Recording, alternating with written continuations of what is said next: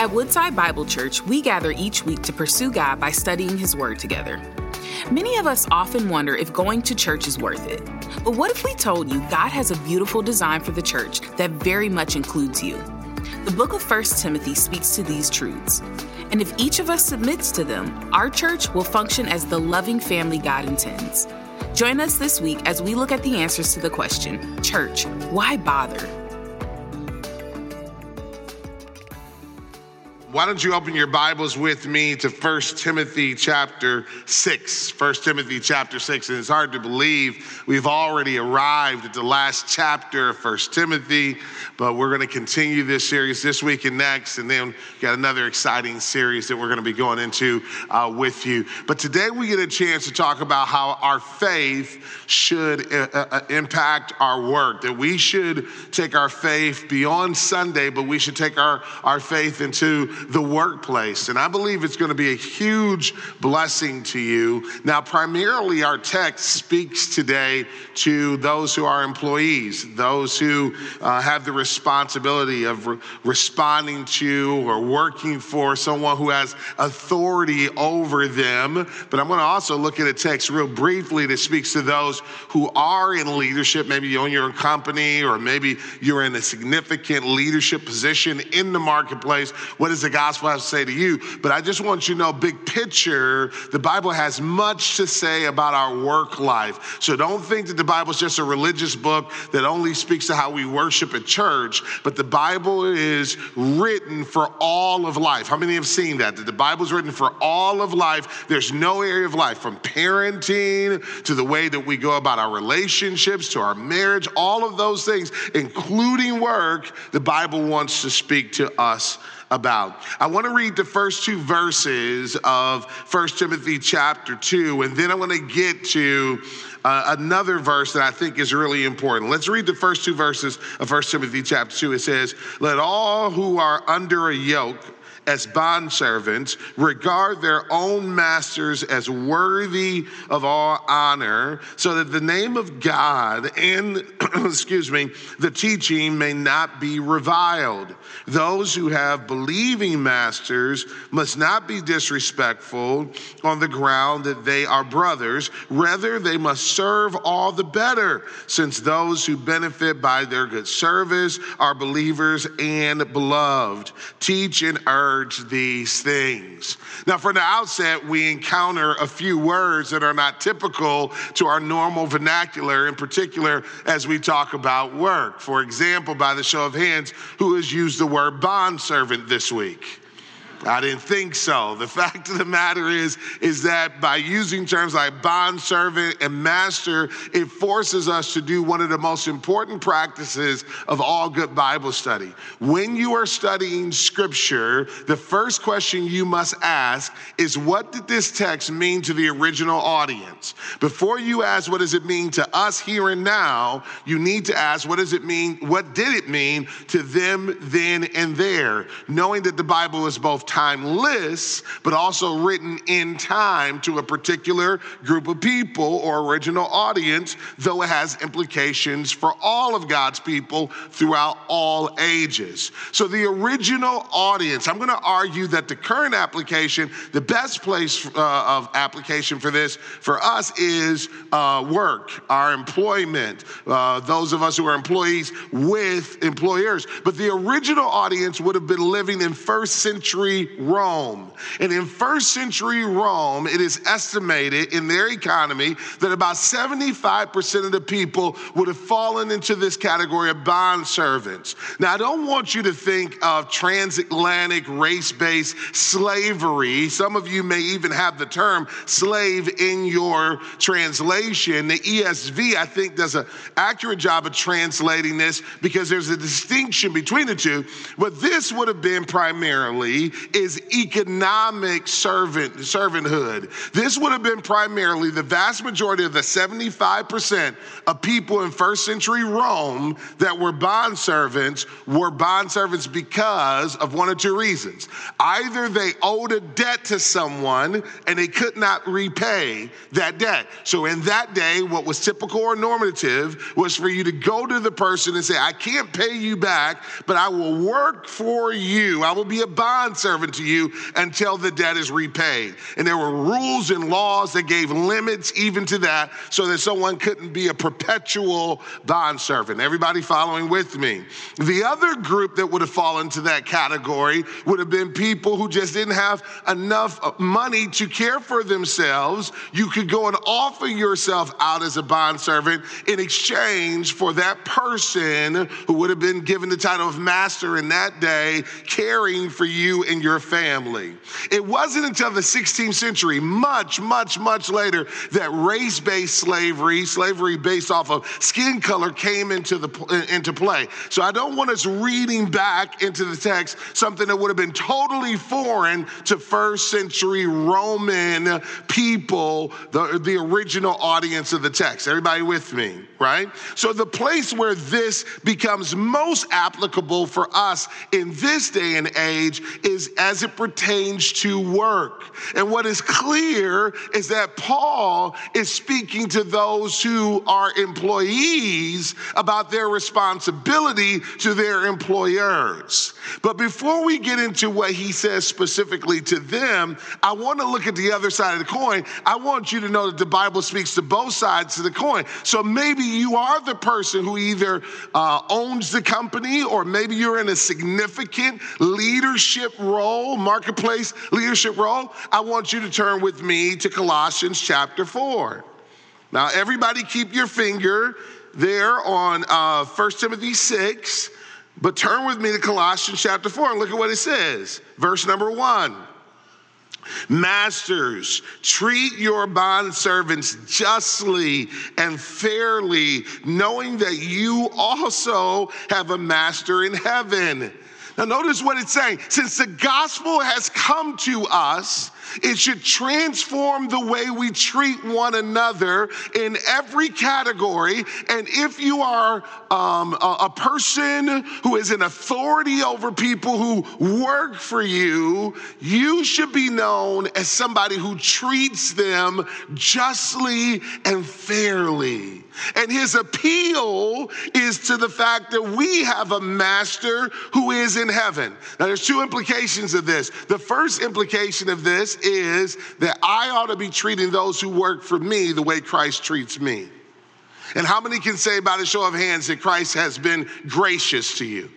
That doesn't mean that there's no standards. It doesn't mean there's not an expectation of performance. Doesn't mean that you have to throw it out and have no culture of expectation within your company. Doesn't mean that from time to time you won't have to have tough conversations. Doesn't mean that you might not have to let someone go. But even in those moments, you want to make sure you do it in a way that is marked by fairness and being just. You should be known, the person who's worked for you, even if it has to end in separation, should be able to say, man, that was a fair person.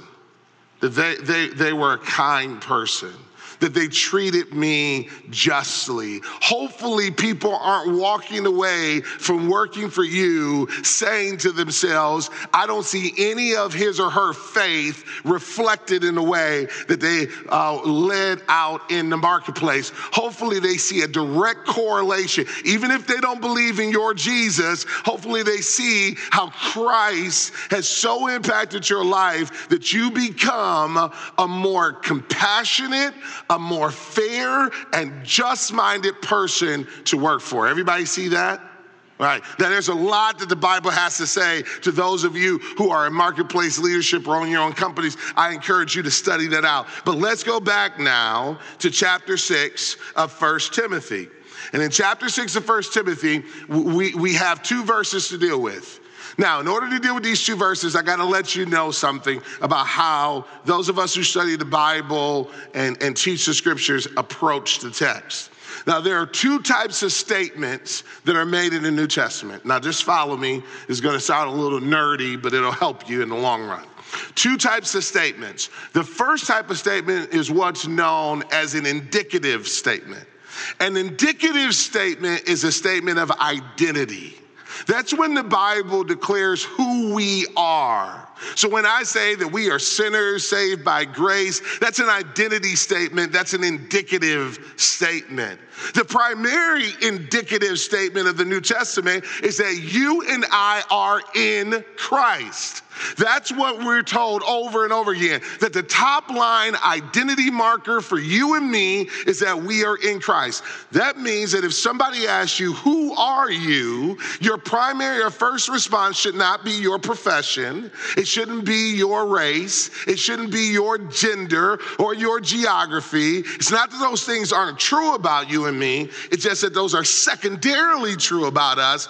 The primary thing that defines us is that we are in Christ. How many praise God for the fact that we are in Christ? We are redeemed, in other words. Amen?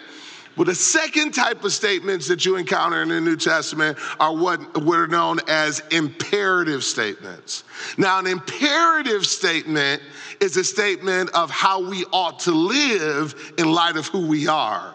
In light of who we are in Christ, how now ought we to live? And what we're about to encounter in these two verses, or what we have encountered in these two verses, are imperative statements that say, because you're in Christ, that should make a difference. Because the gospel has come to you, you should live differently than someone who has not encountered Christ, who has not encountered the gospel. In other words, the whole world is asking, does Christ make a difference? Does the Holy Spirit in a person's life make a difference? Does the gospel make a difference? Now, what do you think the answer is? Now, you guys are quiet. What do you think the answer is? Yes, it should be a bold, loud, raucous yes. We should say, yes, Christ makes a difference. But what if we couldn't speak? What if the only sermon you could preach was your lifestyle? What if all people saw were how you lived? And let's be honest, most of the people in our lives don't see us on Sunday morning. So what if all people saw was how you lived Monday through Friday? What if all your coworkers or your boss saw was how you lived on Sunday? Would they say that Christ makes a difference in the way that you work? That's what Paul is getting at. Now, before we dive into verse number 1, let's remember the whole context of this. What he is trying to drive home is that Christians under authority serve a higher authority. He's going to tell us to honor those who have authority over us, but in many ways, it's an indirect honor. Not that I don't appreciate them, but I'm honoring them because I'm honoring God. I'm respecting them because I'm a Christian and God has called me to respect him. In other words, I am honoring them not because they're Christians, but because I'm a Christian. And notice that I've tried to drive this home. The Apostle Paul has driven this home in a number of different categories of relationships, all having to do with authority. For example, children, obey your parents. He showed us to respect and honor those in political position. Now he's getting to your bosses or your employers. We honor these folks, not because they necessarily have lived honorably, but we honor them because we know we're under a higher authority, and that's what causes us to respect our authority. Everybody with me? Verse number 1. Let all who are under a yoke as bondservants regard their own masters as worthy of all honor. Now, I love that he starts off by telling us who this verse speaks to. He says, let who? All. Let all. Not some, not a few, but all. Now, how many in here are retired? Show me your hands if you're retired. All right, don't check out on me now. Because your temptation is going to say that this verse is great for all the working saps in the world, but this doesn't have anything to do with me. But remember what he said at the end of verse number 2. Teach and urge these things. So even if you're not presently working, even if you're retired or semi-retired, you're still responsible for spreading the gospel, the good news of who we are in Christ and how we should live in light of the gospel now coming and taking over our lives. So even if you're retired, you got to stay locked in for the rest of this 20 minutes or so that I'm going to go. All right. So then he goes on to say, let all who are under a yoke as bondservants. How many can be honest and say sometimes that's how work feels? It feels like a yoke. Anybody ever been there before? All right. Now, what is a yoke? For those of you who don't know, and again, another term that we often don't use. All right, I stayed up all night scouring the World Wide Web to find a couple of photos for you so you get a picture what a yoke looks like, all right? So I asked the team to put it up. First off, this is a yoke. It was a wooden contraption that was made for 2 oxen that were going to be plowing the field. So they would put their necks in there and they would plow and a person would be behind them, and that's how they would go about doing their work. Now let's go to the next photo. This is what I could get. The best I could get all night. I studied all night, searched the internet. This is the best photo I could get. So these are the 2 oxen that have the job, the arduous work of plowing the field while a person behind them is reaping the harvest or receiving the benefit. And how many can say sometimes work feels like this? Amen. Now, if your boss is here, do not raise your hand. Should not have done that. How many can say sometimes parenting don't raise your hand. Don't raise your hand, right? There's a lot of relationships that feel like this. And I want to start right there before I get in trouble. There's a lot of relationships at times that feel like this. But if you feel like your Monday mornings are a yoke, if you feel like work is a yoke, or parenting is a yoke, or marriage is a yoke, then I want you to remember what Jesus said in Matthew 11:28. Take my yoke upon you, for my yoke is easy and my burden is light. In other words, Jesus says this yoke was made for 2. You're on one side, but you're not alone. Praise God. He enters into the yoke with us. How many thank God? I know so many of us want him to change our circumstances, but sometimes, and he might do that. He might give you a better boss. He might give you a different job. I'm not saying stop praying for that, but even if he chooses not to, what he is saying is you're not in it alone. I will enter into that yoke with you, and I'll do the heavy lifting. I'll take the brunt of it so that your part can be easy and light. And how do you make it easy and light, Jesus? All I'm asking you to do is obey. All I'm asking you to do is trust me. Trust and obey, for there's no better way to be happy in Jesus than to trust and obey. That's all he's asking us to do. Amen? Well, this first verse is dealing with non-Christian masters, non-Christian bosses, non-Christian employers. And what does he say we need to do for them? He says we need to regard them, our own masters, as worthy of all honor. In other words, towards non-Christians, show honor to uphold the gospel. He says, honor them, respect them. Your response needs to be, I want to do the best I can to honor you. Again, because, he goes on to say, because of the name of God and because we don't want the teaching or the gospel to be reviled. In other words, Christians should be known as such great workers that corporations and companies are scouring the world over to hire us because we do such good work. Now, it's quiet in here, Because the sobering question is, are we known as that? Are Christians known for having such a positive impact on the workplace, having such a great attitude, working so diligently that companies say, we may not believe in your religion, but we cannot deny the impact it has on the type of worker you are. We want more Christians to come work for us. I pray that that becomes what we're known for. And you can't control what the whole body is known for, but you can embrace that you're one representative of the entire church family. And when you go to work on Monday morning or Tuesday or Thursday or Friday or whatever shift you work, you are representing the gospel before your coworkers, and you might be the only gospel they ever read. And so it's your responsibility, my responsibility. And so I would recommend that we not go to work in the morning before we tap into the power of the Holy Spirit. Before we read the scripture. When you wake up in the morning, before you go off to work, think about Jesus being in that yoke with you. Read your Bible, pray, ask for his strength and his help, and then go to work. Isn't it amazing what a little coffee and the Holy Spirit can do? Amen? Now, what this also obliterates, friends, is this lie that the only way you and I can have power and influence to change the culture is if we're in positions of control.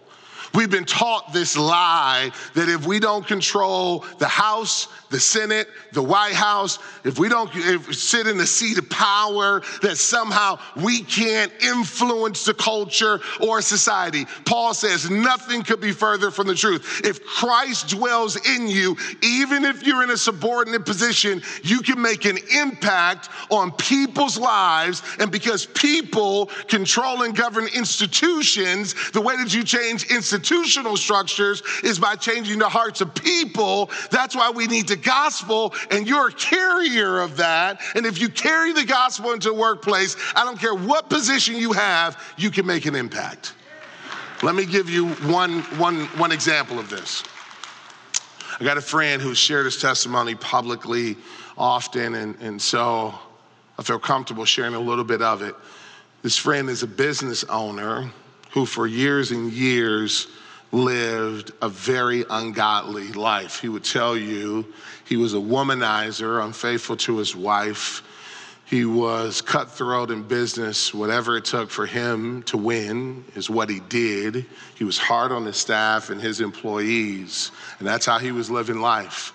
But he had two women who were receptionists. They were administrators at his company, and they did really good work. They were both Christians who often would say to him, we're praying for you. They would often talk to him about, one day we hope that you become a follower of Jesus. And because of how great of workers they were, he tolerated their religious talk. Anybody know what I'm talking about? They were such good workers that he kind of put up with the nonsense of their religious talk. And so occasionally they would give him tapes of their favorite preacher. How many remember cassette tapes? 600 BC or so. Anybody remember what I'm talking about? So they would give him cassette tapes of Charles Stanley, which was their favorite preacher. And he didn't tell them, but at the time he would be listening to those tapes. And they would go to work on his heart, but he wouldn't say anything to these ladies. Well, eventually one day he's cutting his TV on Sunday morning. He sees Charles Stanley, this preacher whose tapes he's been listening to, and he starts watching them. And then eventually Charles Stanley gives the invitation to make Christ your Lord. And right there in his bedroom, he falls to his knees and he says, God, my life is a mess. I need a savior. And he asked Jesus to come into his heart to be a savior. God so radically transformed his life that him and his wife reconcile with one another. He is living faithful before Jesus, faithful to her, faithfully spreading the gospel, the good news of Jesus Christ, loving his children on behalf of the Lord. He is a totally different man than what you would have encountered before Christ, all because two receptionists didn't care about their position. They knew their God was mighty enough to work through them regardless of what position they held in the company. So don't tell me you can't have influence if you are a subordinate position or if you don't have power. If Christ be for us, he is more than the world against us. Amen? Amen. So then Paul goes from switching from what do you do if you work for a non-Christian to a Christian. Now, before I go into verse number 2, let me just give you the parameters on verse number 1. You only have to do what your bosses tell you to do as long as it's not immoral or illegal. Right? If they're asking you to do something immoral that contradicts the word of God or illegal in an honorable way, in as much honor as you can, you have to say, I respectfully can't do that for you because that would be dishonoring my heavenly authority. And I got to honor my heavenly authority before I honor my earthly authority. But anything outside of immoral or illegal, you got to do it. There's no exemption just because they're hard or they're a jerk. There's no exemption for jerk bosses. All right? They may be hard. And I know the vast majority of you may work for hard people, but we honor them not because they're Christians, but because we are Christians, knowing that if we live this way, God will get at their heart. Amen? If you can't say amen, just say ouch. All right, verse number 2. He goes on to say, those who have believing masters must not be disrespectful on the ground that they are brothers. Rather, they must serve all the better, since those who benefit by their good service are believers and beloved. Now, what is Paul dealing with here? What Paul is dealing with here is the fact that the gospel that had been preached to the church in Ephesus was a gospel that said, regardless of your social status, we are now equal in Christ, joint heirs of promise, equal in value, equal in worth. The imago Dei, the image of God, is just as much imprinted on me as it is on you. So all of the ranking and hierarchy of the world doesn't apply in the church. In the culture, masters were considered superior or more significant than bondservants. Bondservants were inferior or less significant. But when we walk into the church together, we are equal in Christ. We take communion together. We worship side by side. We receive the promises of the gospel together. In Jesus, there is neither bond nor free, but all redeemed by the blood of the Lamb. How many thank God for that, right? But the risk of that as it pertains to work is that familiarity has the risk of breeding contempt. How many have ever been advised by somebody, don't go into business, don't ever hire family or friends? Anybody ever had that advice given to you? How many have violated that advice and lived to regret it? Don't raise your hand, they might be here. All right? But some of us have experienced that because why? You hire a family or a friend and they think, hey, the rules don't apply to me. I mean, we were just at Thanksgiving dinner together. How can you now tell me I have a report due on Monday? How can you tell me there's a deadline? How can you tell me that the rules of work apply when we were just hanging out? We went to the ball game together. We were having fun. And so that's set up in a lot of people's minds, this sense that I can't get too close to the people I lead because then they won't honor expectations. But what Paul says is this. He says, listen, if you have a believing master or boss or a person in authority, don't disrespect them on the grounds that they're a brother. Don't look at them and say, because you're my brother in Christ, rules don't apply. No, your disposition needs to be to serve them all the better. Serve them all the better. The Greek behind that phrase, all the better, speaks to degree of quality, that the quality of your work should be even better for the brother or sister in Christ who has authority over you, because you know that the benefit of that work is going to a believing brother or sister, and the body of Christ as a whole is going to benefit from your work. So I should be working for them all the more. I should give even greater quality of work. I should put even more time and investment into the project or the assignment or the report or whatever it is I'm assigned to do. Friends, this has huge implications in the way we approach Monday through Friday. And my prayer for you is that you would know two things. Number one, that all work has dignity, that all of it is honorable before the Lord, that God is not just looking at our Sunday mornings, but he's looking at the way we carry ourselves throughout the week as well. But I would also pray that you would know that because the gospel has come to us, that one day we will have to give an account before God, both as those who are in authority and those who are in a subordinate role and have authority over us. May we be able to live in a way that honors God no matter what the work. I want to close and read to you a quote. Years ago, I was invited to write an article for an outlet on a theology of work, which is one of my passions. And as I was scouring the scriptures to see what the Bible had to say about it, I, in my research, came across a quote from Dr. Martin Luther King Jr., who has so many wonderful quotes. But he says this concerning work. Listen to these words. If a man is called to be a street sweeper, he should sweep streets even as Michelangelo painted, or as Beethoven composed music, or Shakespeare wrote poetry. He should sweep streets so well that all the host of heaven and earth will pause to say, here lived a great street sweeper who did his job well. I love that. Can you imagine being given a broom and given a job that feels menial to you and being told by someone that your responsibility in this season is to keep the street in front of the company or in front of the storefront or the business or whatever, to keep it clean? That's all you have the responsibility of doing, is just sweeping that street. Dr. King says, if that is your calling in life, then do it like Michelangelo painted. Do it like Beethoven composed music. Do it like Shakespeare wrote poetry.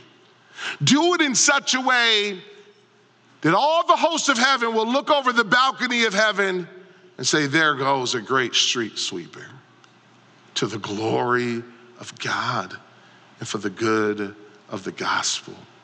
That's how you and I should live.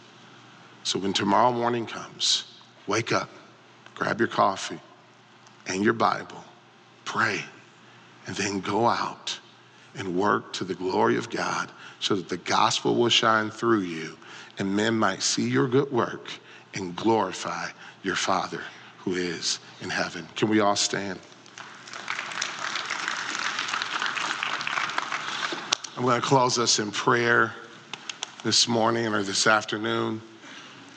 And I just pray that somewhere in the midst of all of this that you'll find an application for your life. But it all starts with a relationship with Jesus. So if you need prayer or if you don't know Jesus, after I'm finished, there'll be friends that'll be here at the front to pray with you. And there'll also be friends in the lobby for you to connect with. Let's pray. Father, we can't live your word without your help. And so thank you for the presence and the ministry of the Holy Spirit in our lives. Help us to live in a way that glorifies you. We pray for those non-Christian employers in our lives, that you would minister to their heart and they would be convicted and come to faith in Jesus. We pray for those Christians who we work for, Lord, that we would honor them in our work all the better because of what you've done in our lives. For those who are in authority, may we remember that we have a master who is in heaven and that one day you're going to come back and judge us. So may we treat others as you have treated us. until all have heard, until Christ returns. It's in Jesus' name we pray. And all God's people said a big amen. Thank you for joining us as we study God's Word together. We would love to hear how God is moving in your heart and get you connected into the Woodside Bible Church family. Head to woodsidebible.org/connect to introduce yourself today.